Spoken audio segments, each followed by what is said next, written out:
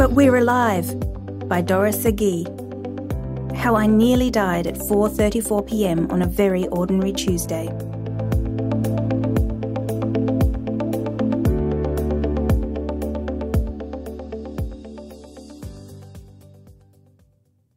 As a child growing up by the edge of the sea, I used to wonder about the people who managed to drown. I'd wonder how anyone could be frightened enough of the water to panic and sink instead of simply floating until help came. This was a basic lesson I had learned early. I'd wonder why people, good and poor swimmers alike, would wander into heavy surf and allow themselves to be pounded into the sand or carried out to sea. Drowning seemed a ridiculous and unnecessary way to die. On Tuesday, September 20, 1966, I learned that there is no special trick to drowning. Anyone can do it. Even a strong swimmer like myself, with years of ocean experience, can do it. On that afternoon at 4:34, I came within a breath of it. Rust has fixed the hands of my watch at that time. My watch cannot be repaired, and I wouldn't want it to be. I want to remember that day. There were 3 of us. Don Horan and Jess Paley, from a television production firm in New York City, had flown out to California that morning to scout locations for a film they were planning. Through a mutual friend, I had offered to show them some beaches near my home. Although we had only just met, we soon drifted into an easy, relaxed relationship. Our spirits were high when, a little after 4 o'clock, we found the beach that seemed perfect for the film. Sunlight blazed on the rolling surf.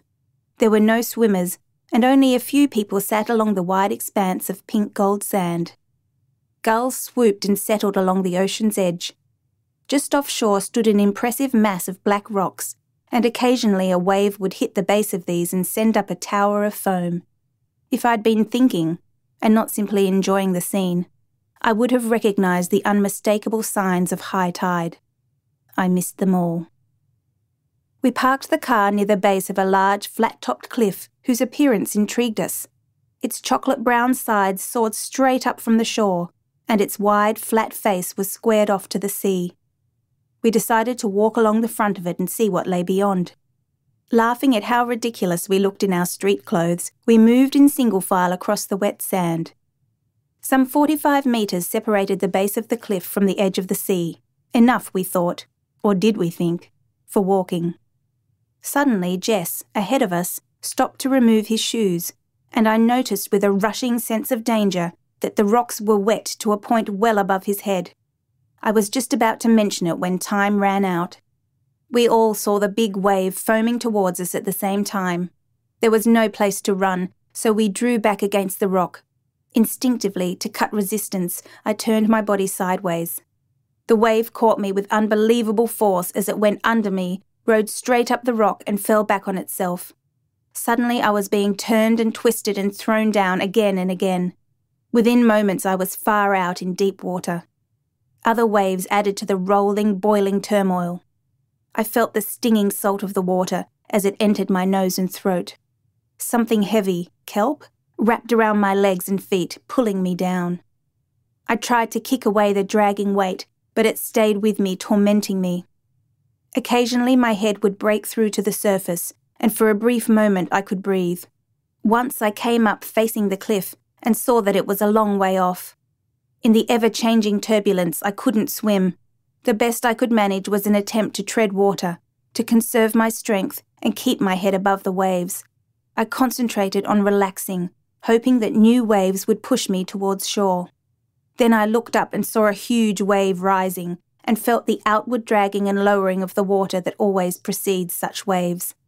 In the next instant I was being shoved ahead of the wave as it sped towards shore. Surely I would be dashed to pieces against the cliff. Mercifully, the wave took me only to a point just short of the beach. Don was standing in the surf close by. His hand reached towards me. I wanted to shout, "Don't! You'll be pulled out too!" But there was no need, for I felt myself moving with incredible swiftness back into deep water. The wave that had carried me almost to safety was now removing me from it with its backwash. I lost sight of Don. Again there was the helpless turning and twisting, the gasping for air, the weight at my legs. Once more I was delivered nearly to the beach and snatched away. It came to me with shocking clarity that I was hopelessly trapped. I couldn't get out of the breakers, either onto the beach or into the relative calm beyond the surf. I was going to die. I saw my handbag floating over a wave and thought, if I could only catch it when it comes this way. Then I realised that I had no further need of it. I thought of my husband Bill and of how much I loved him. When had I last told him so? Who would meet his 6 o'clock train? When would he know what had become of me? All thought was halted by an enormous wave that broke directly over my head. I recall little else. Once I heard someone shout, "Hold on, I've got you!" But it sounded far away and strange, and I felt no hand on mine. The wave had brought me directly to Don, he told me afterwards. He clutched my hand, but it was completely lifeless and slipped from his as the surf tore me back into deep water. He thought I was dead. Suddenly, incredibly, I found myself face down on the beach, half in and half out of the water. Someone called, "Run! There's time!"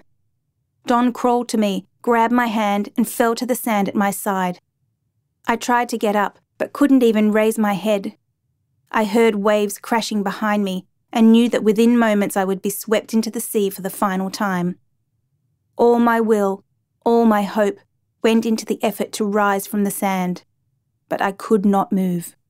Then Jess was there, a shadowy figure over us. Somehow he got Don to his feet, and the two of them managed to pull me up. Stumbling, falling, crawling, we fought to get beyond the rocks.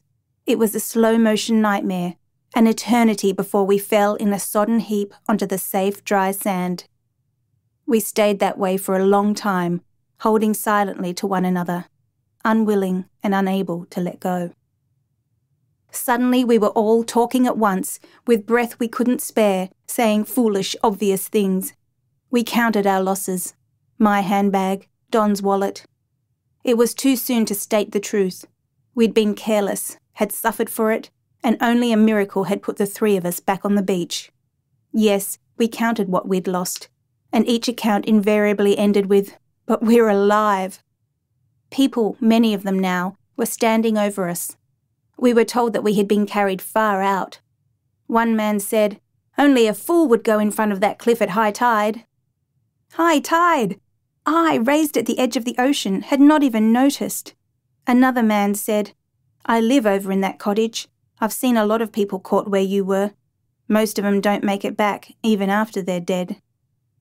Finally, we were able to stand and compare experiences. Don had been thrown against the rock by the first wave, hitting his head. He had been carried into the breakers twice. Jess, luckily, had been pulled in only once, and so it was his greater strength that eventually had drawn us to safety.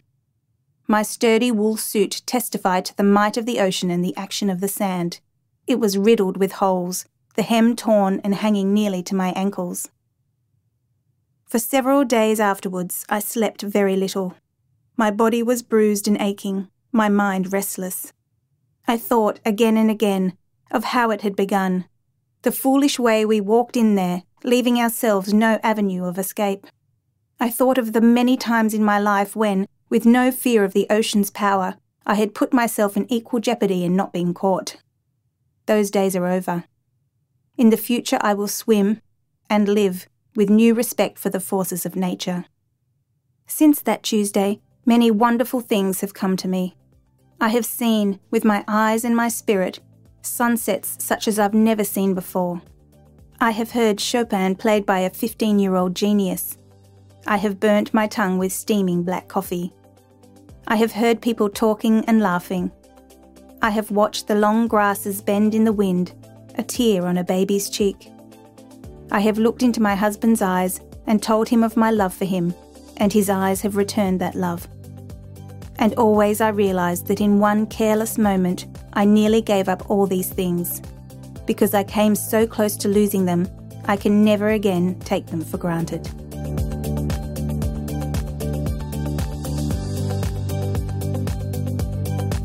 For more RD Talks, visit readersdigest.com.au. Brought to you by Reader's Digest Australia. Narration by Zoe Mernier. Sound production by Ricky Price.